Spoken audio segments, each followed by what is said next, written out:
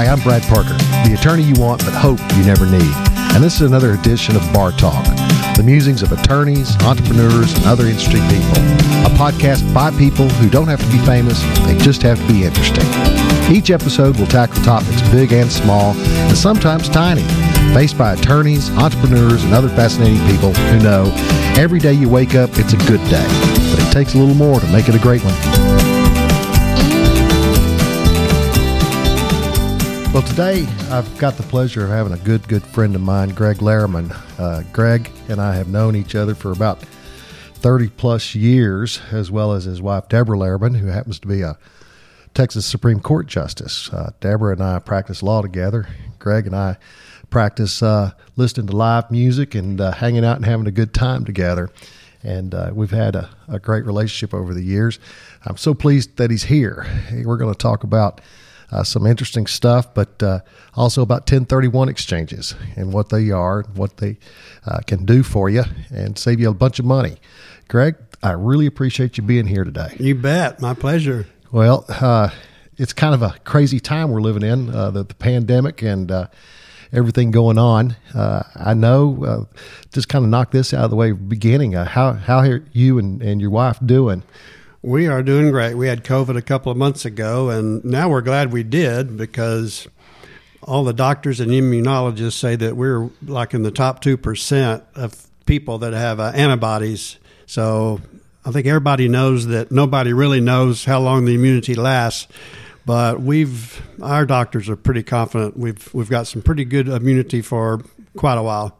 That's great. How bad was it when you got sick?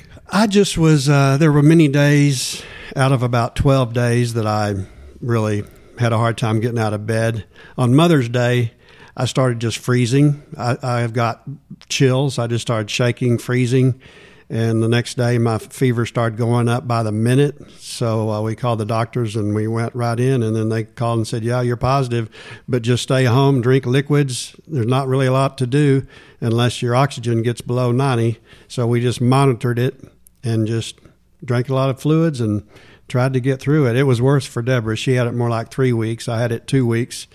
And when I recovered, I recovered. When she basically recovered, she still had a minor breathing problem for about 3 more weeks. Every once in a while, her head would just kind of kick back, just sucking in air. So it was quite a deal. I'm sure that was extremely scary there for a while.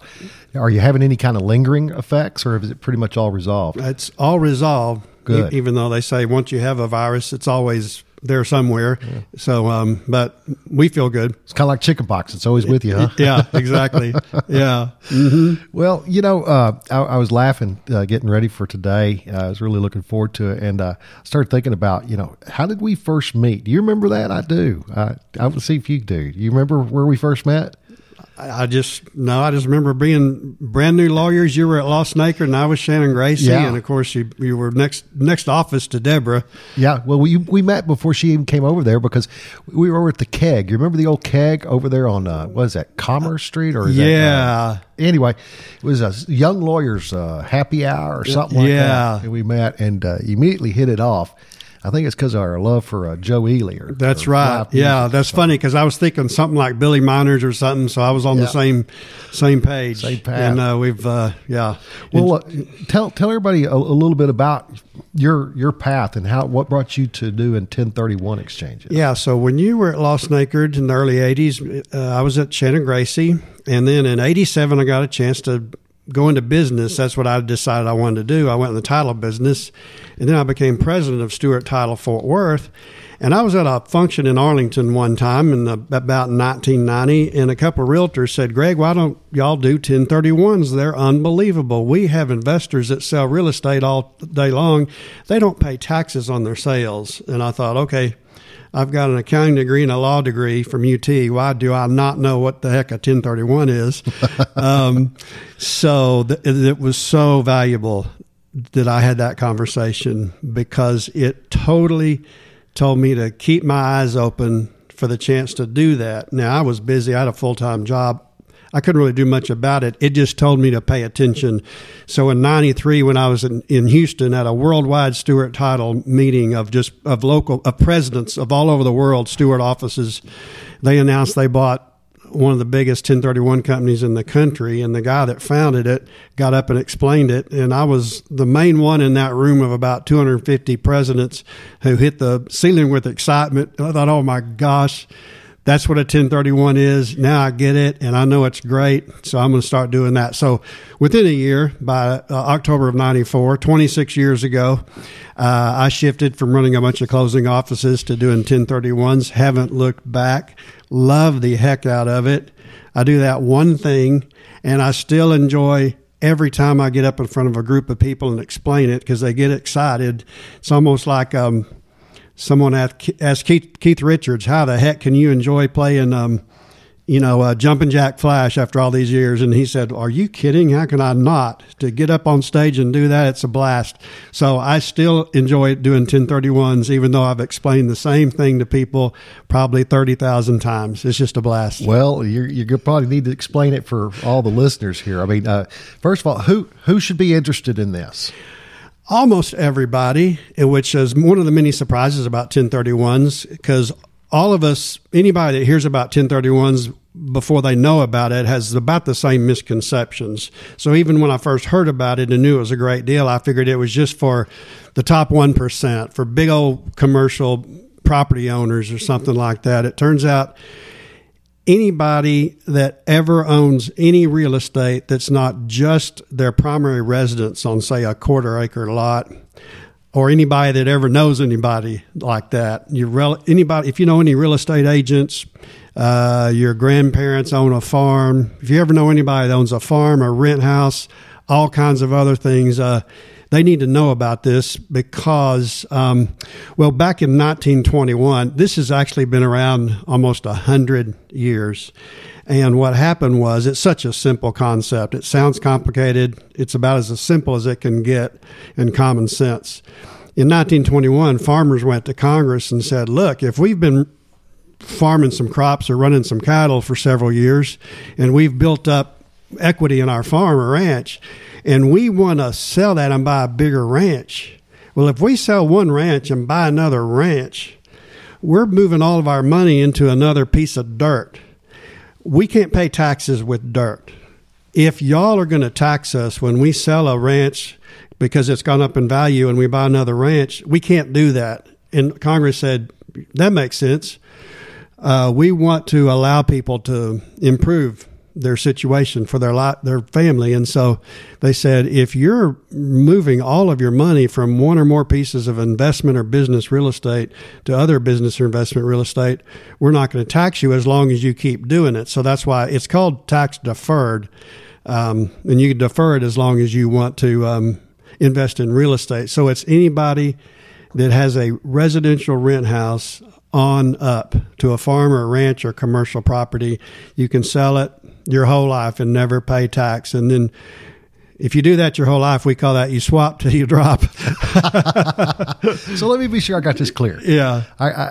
For instance, I own my own building where I office. I get ready to do something different, slow it down, decide I want to buy a few rent houses, and kind of get some extra income that way as opposed to trying to lease out the office to someone else. Yeah. I could sell this office, and then I don't have to pay taxes on the gain that I've seen because I've owned it for 20 years. Mm-hmm. And I could go and invest that money into 2, 3, 4, whatever rent houses, mm-hmm. and never pay a dime in tax, and then be able to collect the rent off the rent houses. Absolutely. Yeah. And Wow. if you do that your whole life, then when you pass away, if those properties are in your estate, your heirs get a step up in basis, Yeah. and the capital gains goes away.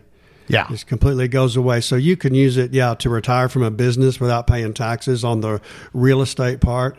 It's only on real estate, but that is very broad.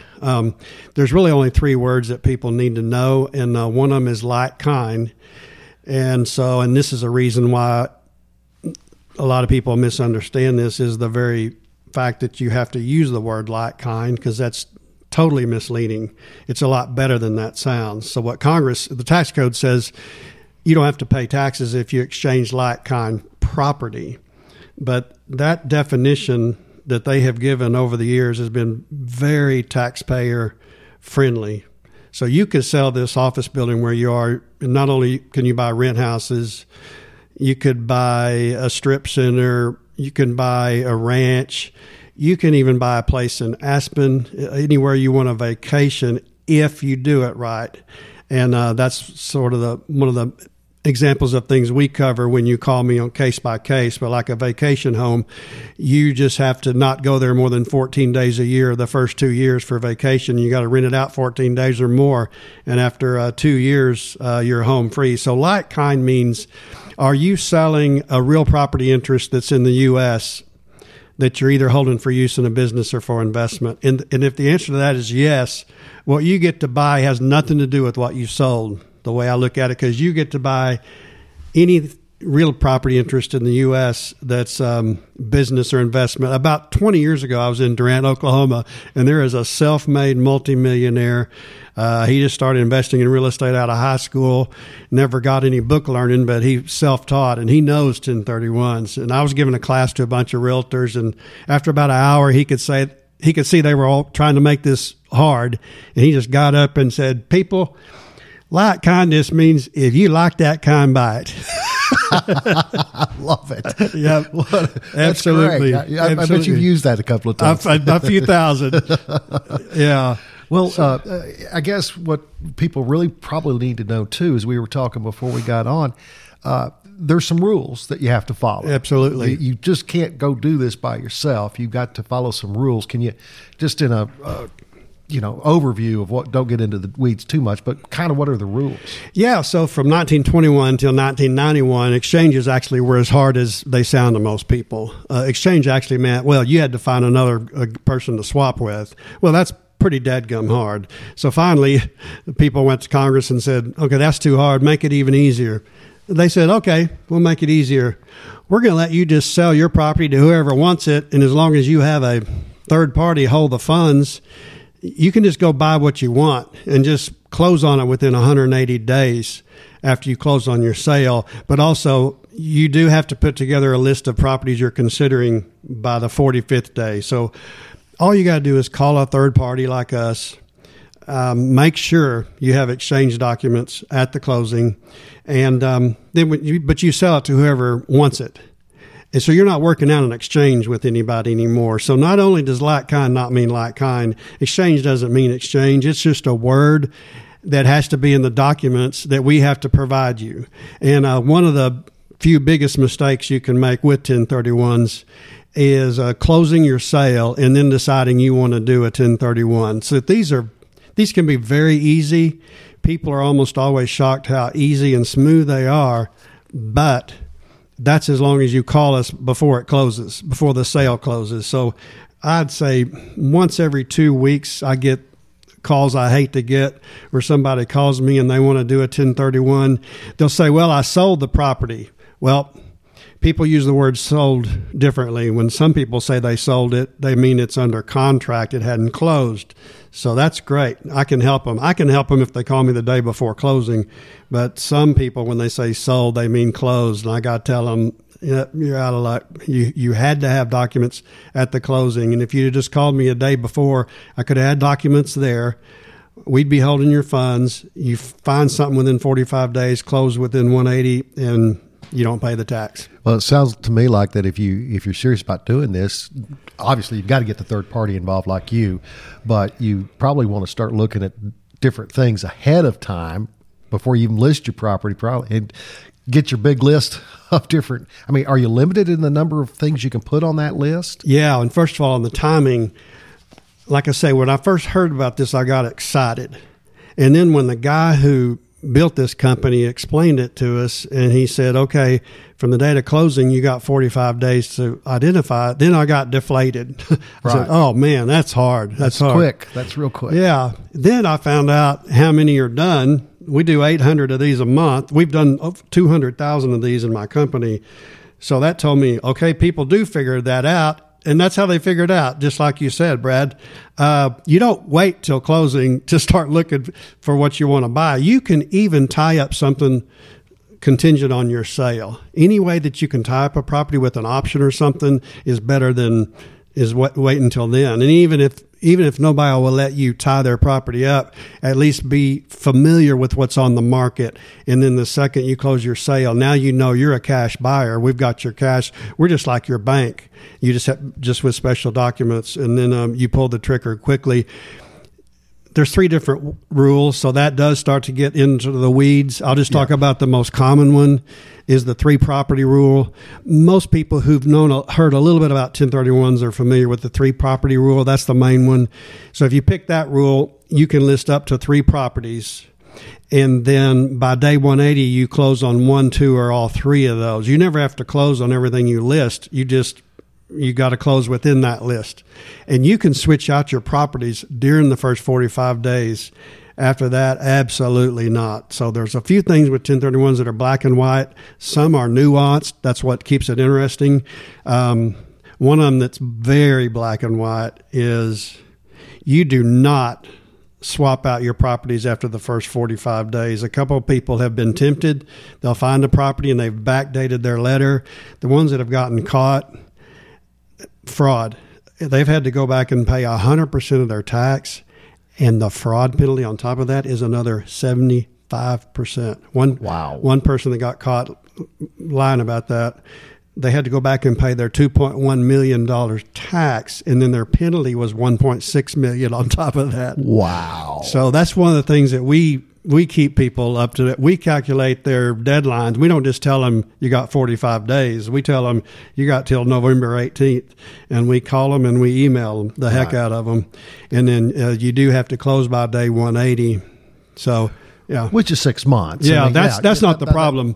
I guess it's the list. It's the challenge issue. Is the list. Yeah. Yeah. And so it sounds to me like if you were really prudent, you'd get with you and maybe identify some properties before you even close on your deal. Absolutely. So you've got a little bit more breathing room on that 45 days. Absolutely. There's another solution to that brings in a whole lot of benefits. The market has kind of responded to this challenge and provided people with solutions.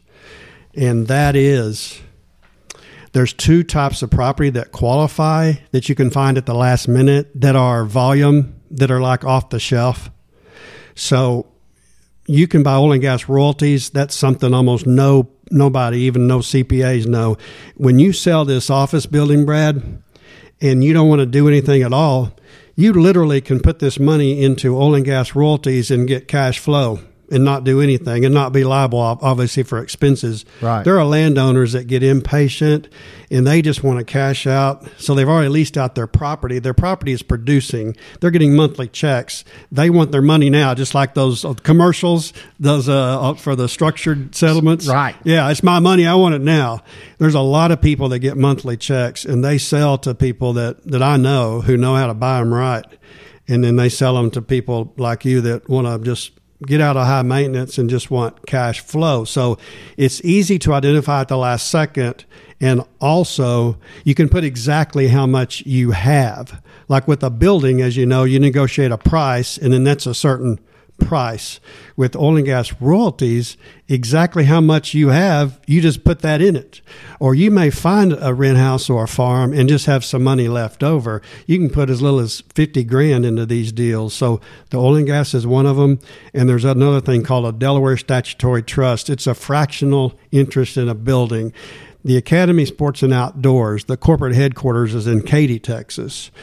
And that building is owned by hundreds of 1031 investors who sold high maintenance real estate, and they buy 1/2% of that Academy Sports and Outdoors corporate headquarters, and they get their share of the rent every month.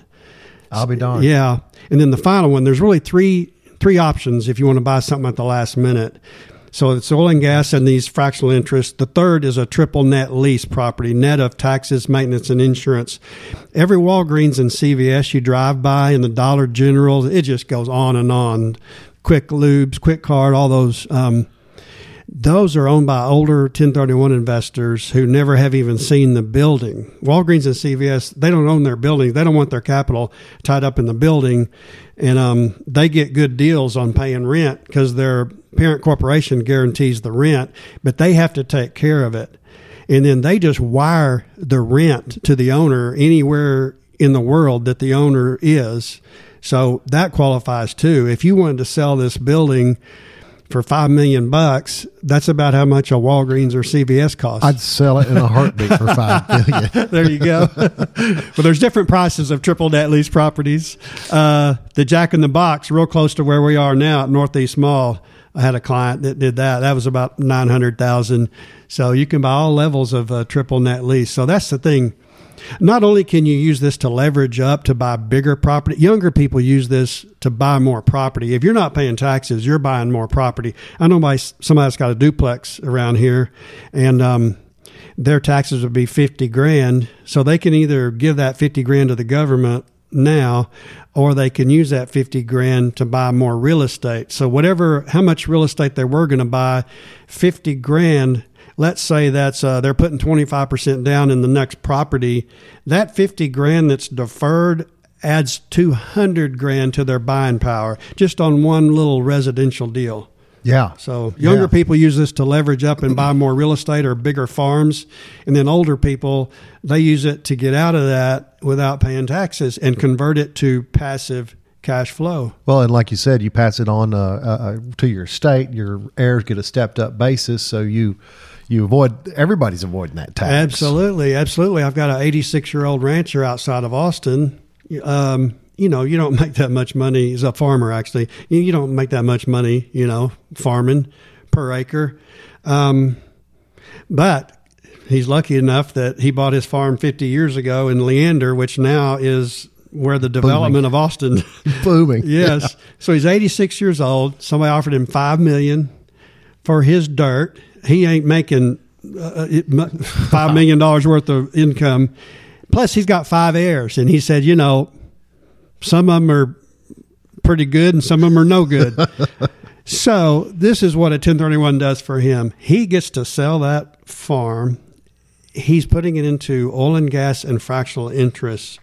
That allows him to stop working, increase his monthly income by tons, and guess what? In his will, he leaves 20% to each of his 5 heirs. His heirs don't have to like each other.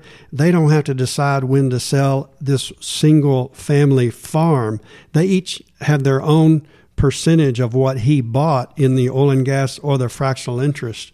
It's just unbelievable. That's fascinating. That is absolutely fascinating. Do you find that most real estate agents are familiar with this concept, or is it always an education process? Always. If you talk to a business consultant who learns about my business, he goes, well, your competition is not your competitors. It's a lack of awareness. That by far, my competition is people not even knowing that they need to be doing this. Yeah. So that is still in this business, even after 99 years in this business, the biggest deal is a small percentage of people who could benefit hugely from this, including their representatives like realtors and lawyers and CPAs. A small percentage to this day knows about it. So when I give a class and there's sometimes I give a class and there's a realtor there, it's their first day in the business.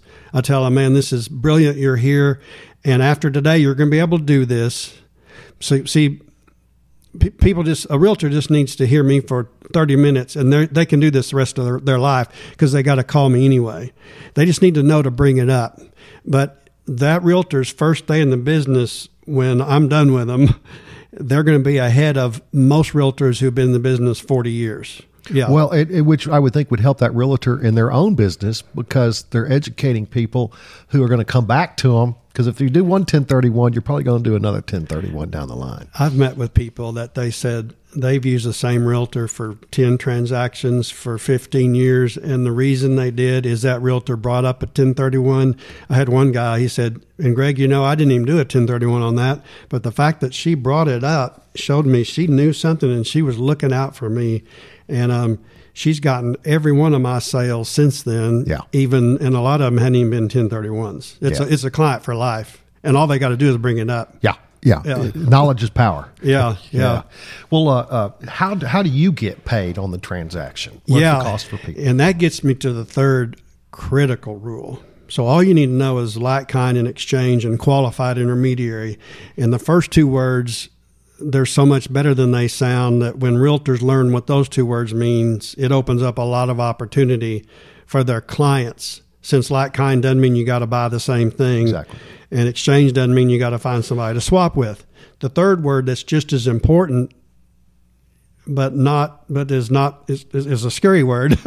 You got to learn this word to protect yourself. If you don't learn what the third word means, you can lose everything you're about to gain. And that word is qualified intermediary. So there's good news, bad news about what Congress did in 91. The good news, like I said, is how much easier they made this to where they said, we're not even going to make you ask your buyer to do a swap with you. Just sell to whoever wants it and have a third party hold your funds. So that was hugely good. Here's what was hugely bad, except for you can take care of it. So it doesn't matter for people who are educated, and it takes 5 minutes to get educated on this. That third party that they mentioned in the code, they called them a qualified intermediary. Well, what's bad about that?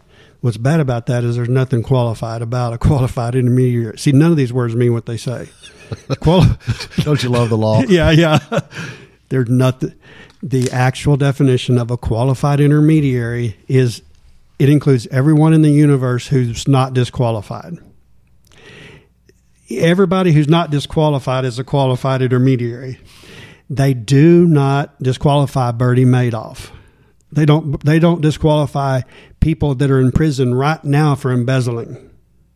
None of those people are disqualified.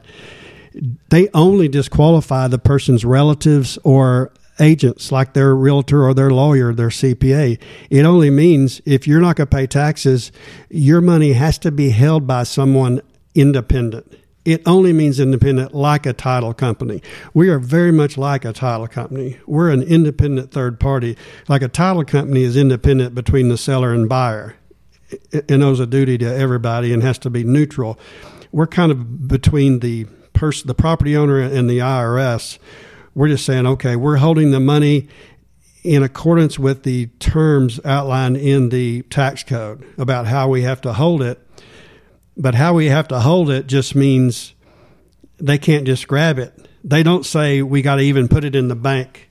They don't say that we have to have ever read the tax code or that we have any capital behind us if one of our employees embezzles the funds. So there's no requirements for knowing what you're doing or having assets to protect.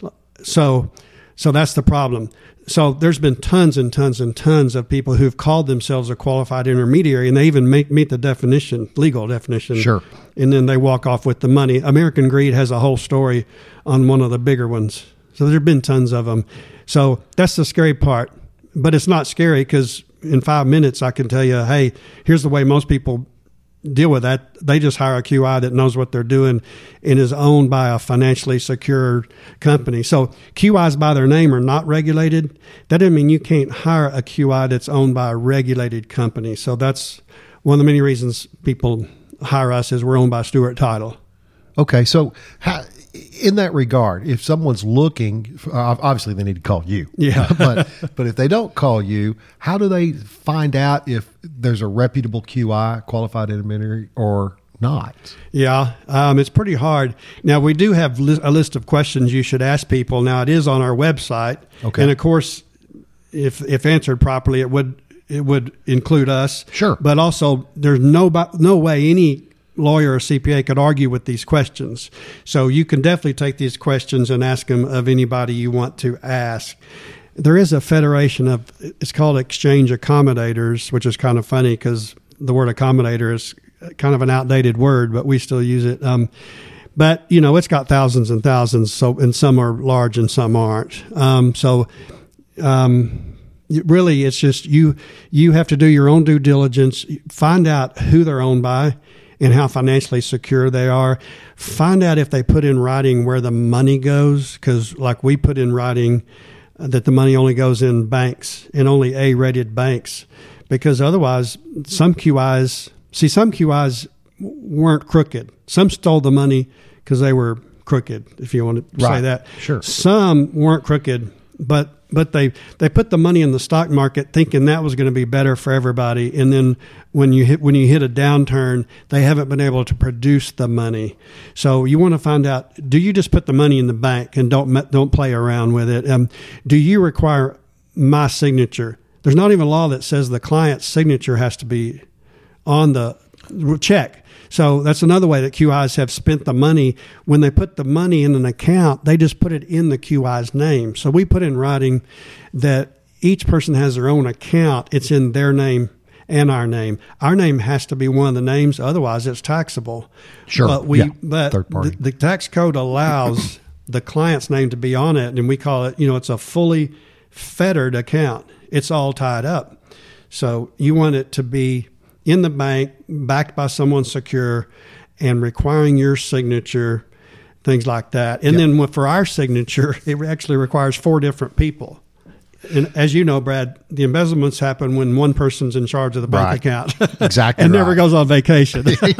or when they do, they stop the mail. Exactly.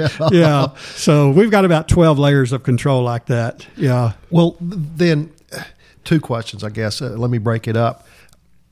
Obviously, you need to be careful about who you're hiring to assist you in the 1031 exchange, and you want to go with a reputable company, someone that's got a lot of financial backing. Of that group, how many are there? And I don't mean exact numbers, but is there a lot of competition for that business? Now, from the unqualified group, I can imagine they're out there like thick as thieves, but the good guys, like your company. Yeah, we think a lot because I keep planning on transitioning into something that's related, and that's what you just asked. Because I really wanted to be clear and transparent and say that all the major title companies have major QIs, so it's pretty much that world. And there's there's only like a handful. There's about 5 or 6 big title companies in this nation, and that's about how many big QIs there are. Okay, so yeah, and all of those competitors of ours are good. Do you have to use the same title company as the QI? Another great point. No, you can pick where you close and pick your QI. One of the things that gives me one of the biggest thrills I get is when a closer from a title company that owns their own 1031 company chooses to recommend us because of their prior experience with us. But I do want to say all the major title companies, again, have good QIs. Sure. And they're good. So then it's just down to service and relationship and knowing that they can reach you on your cell phone, stuff like that. Well, that was going to lead into my next question. Why do I pick you? Why do people pick you, Greg Lehrman? It's really because of the accessibility and the fact I've done it 26 years. And being a lawyer, you don't have to be a lawyer to do this because we can't be your lawyer. So there are people in this business that know a lot about this, that aren't lawyers. But since I am one, it is an asset. Sure. But mainly it's just because of knowing how fast we are. I've actually. There's a couple of people I've done exchanges for in 35 minutes. They called me from the closing table. So it's the fact that it's all that we do. There are some smaller companies that may be pretty good, but it's not all they do. Okay. So with them, you don't have as big a chance that they can do it in 35 minutes. Sure. They might be somewhere else, or worse yet, some lawyers do it and they may be in trial. I mean, right. if they also try to do trial work. So really it's just that this is all we do, and we've done way over 180,000 in just our service. Yeah, that's what we kind of do here at Parker Law Firm too. We're very niched. Mm-hmm. We don't try to do probate and corporate and transactional and real estate. I mean, we're very, very focused and niched on serious injuries. And the other thing, or a couple other things that you said, I mean, one of the things that sets us apart is availability and accessibility, mm-hmm. and providing that knowledge to them. And, I give every single one of my clients my personal cell phone number.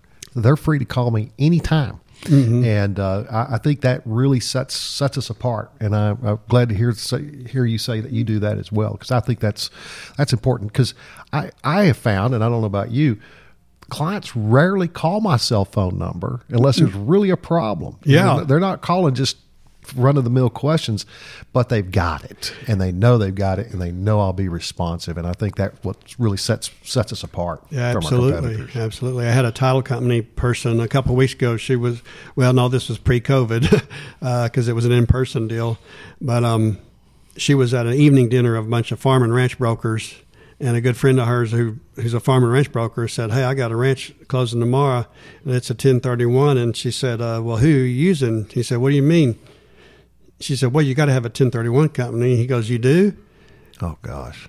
She said, yeah. She said, when are you closing? He said, tomorrow at 9 o'clock. And so she texted me at 7:15 from that dinner and got me. And we had documents there by that closing the next morning. Yeah. That's phenomenal. Yeah. Mm-hmm. That's phenomenal. Yeah. And the last question I got for you, or I say the last, one of the last questions about the business of 1031 is, how do you get paid? Oh yeah. And that's fairly standard. It's not regulated like title insurance premiums, but it's still pretty standard. And it's a great deal, if I say so myself. It's a win-win because we charge $1,000 on almost every exchange, no matter how big or small it is. We have a standard fee of $1,000 on the sale, and that even pays for up to 3 purchases. We don't add charges unless if you add a sale, it's just $200 each, and if you add more than if you go to a 4th purchase, it's just $200 each. So why is it so reasonable? And that is the win-win comes in like this: you only pay us $1,000, but we make $1,000 plus interest. And when you do $800 a month, I mean, we literally have had times. Oh, interest on the money you're holding. We're holding. I mean, we literally you. have held $1 billion some days. Okay. So we get paid mainly on the interest. But what's weird is, even as much interest as that sounds like, we actually still need $1,000 a deal for it to work, especially as low as interest rates are. Yeah. So it's a great deal. No, that makes perfect sense. Yeah. Is that somewhat of an IRS requirement too? I mean, could the owner of the property that's doing the 1031 collect that interest? Or? They could. And so back when interest rates were a lot higher, then we only collected a percentage, like a third of the interest. Gotcha. When interest rates went down, a bunch of the QIs went out of business, and we had to go to our customers and say, "Look, if you want us to be in business, we need all the interest. Yeah, we will pay a little bit of the interest over certain amounts, sure, per account, but it's a standard deal is we get 100% of the interest because it's so darn low." Well, and the transaction's got to move fast. I mean, the longest you're going to have is 6 months from the day of the closing. Well, you'd be surprised, as hard as we said these time periods are. Do you know our average exchange is like 49 days? There you go. Yeah. So, yeah, you've got it. Because you either find it or you don't. Yeah. Yeah, like you said, you either line it up ahead of time generally, or just close on one of these oil and gas deals. And then as soon as you identify one of those, you can close that day. So, yeah. Yeah. So that's it. If you own any property other than your homestead and you're selling any property, and you don't do this, you got to get your head examined a little bit. Exactly. And on that, I had something written down. One more point. When you mentioned homestead, there's something called a split treatment transaction. So earlier when I said who it didn't apply to, when I mentioned homestead, I mentioned a homestead on like a 1/4 acre. Right. I want to make it clear that if you live on a farm or ranch, that's part residence and part investment. Yeah. So you can do it if it's residence, if it either has a business with it or enough land to say that was investment. Gotcha. Years ago, a banker in Grapevine, friend of mine, he said that he had this couple, and they had 60 acres in South Lake off of 114, and their whole life they lived in a 900 square foot frame house they bought like 50 years ago, and paid nothing for it. And now there's a developer out of Dallas that was trying to buy it for like $4 million. And they were all excited until they found out how much tax they were going to pay. And even though this couple never hardly had that much in the bank, they said, no. They said, we're not about to give Uncle Sam that much money, even though they were about to be rich. And so they're complaining to their banker, and they were lucky. Their banker happened to know me. I Yeah. mean, that's a small percentage of people. Their banker happened to know me. He called and said, well, what can you do for these people? I said, oh, this is easy. They can sell that. You can put $500,000 in the bank tax-free on your home. Right. And then the rest of it, you can do a 1031. So that, people need to know about that too. If they have a homestead on land that's worth even more than the primary residence exclusion, which is $500,000 for a couple, about half of those people, they go about 100 miles out of town like these people did. They bought a place in Eastland, Texas, and they bought like 1,000 acres for that 60 acres. The other half just do the passive. They just buy them another house, put the rest of it into cash flow. Right. Yeah. Right. Makes retirement a little bit more pleasurable. Absolutely. Wow, that's that is really interesting. How can people get in touch with you? They can call me at 866-266-1031, 866-266-1031, or Greg at apiexchange.com. Just GREG at A, and then P as in preservation, I exchange.com. Sometimes when I say Greg at apiexchange.com, it sounds like a T to them, ATI, but it's Greg at apiexchange.com. Asset protection. That's preservation. Preservation. Yeah, okay. you betcha. Yep. Well, that's fantastic. Well, let's change gears for a few more minutes that we have. Talk about a couple of other things, and that is tell everybody a little bit about what's going on in your life, and it has been for the last several years living in Austin and in Fort Worth. Yeah, that's been great. I grew up in Fort Worth and met Deborah in law school. We came up here and we both started practicing law. And she was an associate judge, I guess, or prosecutor. And then she went with Law Snakard, where she met you. Yeah. And that's a funny story because Deborah and I officed next door to each other. Joe Shannon, I think, originally hired her. And Joe, Joe, of course, was a Tarrant County prosecutor who prosecuted Cullen Davis back in the day, and then he started doing family law. And Deborah hooked up with him and came on board, and we officed next door to each other. And I remember Deborah would come in and she'd have some client in there boo-hooing, doing divorce work, and she'd come in my office and go, "Do you have any Kleenex left? I gotta have a Kleenex." Yeah. Oh yeah. And then she'd always kid me because I got a little bit of accent. Most people don't know that, but she'd make fun of my accent. I'd talk on the phone, go, "Yeah, I'm a lawyer." Yeah, she said. Brad would say, "Yeah, I'm Brad Parker, and I'm a lawyer." But what was even funnier is that y'all got pregnant at the same time my ex-wife and I got pregnant with our first. Yeah. And our kids were born about 10 days apart, right? Your son, in fact, was born on Christmas Day, 1990. Yeah, and Haley was born 10 days earlier. Yeah. On the 15th. But we went through a few Lamaze classes, passing back and forth on that. Yep. But then she got on the bench. Yeah, she got on the bench, became an associate judge, and then next thing you know, she was a district judge, and then 2010, she got on the Supreme Court. It's just amazing, and we can't believe it's already been 10 years. It's already been 10 years. Well, a funny story about that. I remember going to bed the night of the election. Yes. And she was behind. Yes. And I didn't text or anything. I just thought, damn it. I mean, it was so close.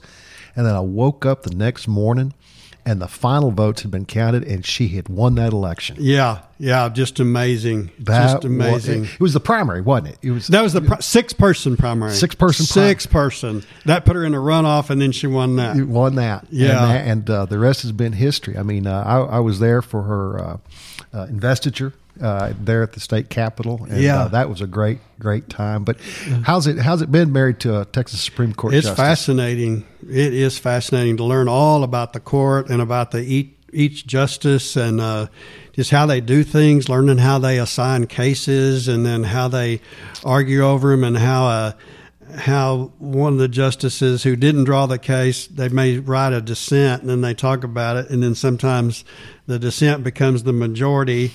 And then that's a big thrill for the justice who started out in the minority when they're able to convince their colleagues. And it's just fascinating. I do want to say that a lot of people can be exposed to this by the fact that the oral arguments are online. So at least people can watch the oral arguments, unlike the U.S. Supreme Court. But it's been fascinating. And, when you first get on the court, you're at the bottom of the totem pole. You're number 9. And do you know that this Friday another justice is getting on. Right. You're fixing to leave here and go down there. Go down there. And that's putting Deborah, she's one, it's the Chief Justice and Eva Guzman and Deborah. They're the senior justices now. She's third in seniority. Third in seniority. Wow. That fast. Another neat thing for the public is the justice that's being sworn in is going to have 4 women on our court for the first time. Yeah. Unlike the U.S. Supreme Court, really, we've had very few females on the Texas Supreme Court, and just all of a sudden. So most of Deborah's both terms, until a few months ago, it was just Eva Guzman and her, and now all of a sudden they've got 4. And I can't wait to look at the picture because it's going to be perfectly symmetrical. The chief is going to be on the front row and then flanked by Justice Guzman and Deborah. And then in the back row, the 2 ends are the new women. It's going to be perfectly symmetrical. That's Justice Bland. I know that's important. Yeah, yeah, it is. It's a historic yeah, Justice time. Bland. And, and this is Rebecca Huddle. Okay. She grew up in El Paso, and then she practiced in Houston. Yeah. Yes. Well, good. That's fantastic. And you've got 2 boys. 2 boys. They're both lawyers. One of them's in Houston, an appellate lawyer, loves it, and the other boy is Gregory, the one that was born on Christmas, has been a trial lawyer in L.A. now for a while. He went straight to UCLA undergrad and then Pepperdine Law School. Yeah. It's amazing how fast that time flies. It seems like yesterday we were having a cold beer and enjoying Joe Ely at the Caravan of Dreams. And, golly, and now the kids are having kids. And I know it. It's just amazing. Oh, but that brings up a shot in the heart, painful. Jerry Jeff just died. That was a tough one. And then I guess you saw Billy Joe Shaver passed. Oh, yeah. And, that's 2020 has been wow. It's just a tough year, man. We're all ready for it to ready for this to be over with, and they always say 2020's hindsight's 2020. Well, I'm ready for this to be hindsight. Absolutely. That's get out of here. Well, Greg, I cannot tell you how much I appreciate you spending some time with me today. And that 1031 stuff, I thought I knew a lot about it, but sitting here listening to you, it's fascinating, and it's got my head spinning on what I could do and how I could, when I get ready to retire. I've always thought about just trying to rent out this building, but maybe it'd be better to sell it and do something else. At least you have choices. I have choices. That's what it gives you, is choices. Yeah, it's fascinating stuff. If anybody's got some property that they want to sell or are fixing to sell that's not, or even if it is their homestead, they definitely need to call Greg Lehrman or some QI, qualified intermediary. But Greg, I've known for 30 years. I couldn't recommend him more highly. Man of integrity, principle, and honesty, and just a darn good guy. But Greg, thanks a lot. I really appreciate it. Thank you. Feeling is mutual. Thanks, Brad. Take care. Mm-hmm. I'm Brad Parker, the attorney you want but hope you never need, and thanks for listening to another edition of Bar Talk, the musings of attorneys, entrepreneurs, and other industry people. If you like our show and want to know more, check out our website at parkerlawfirm.com, or please leave us a review on iTunes, Spotify, or your preferred podcast outlet. See you next time.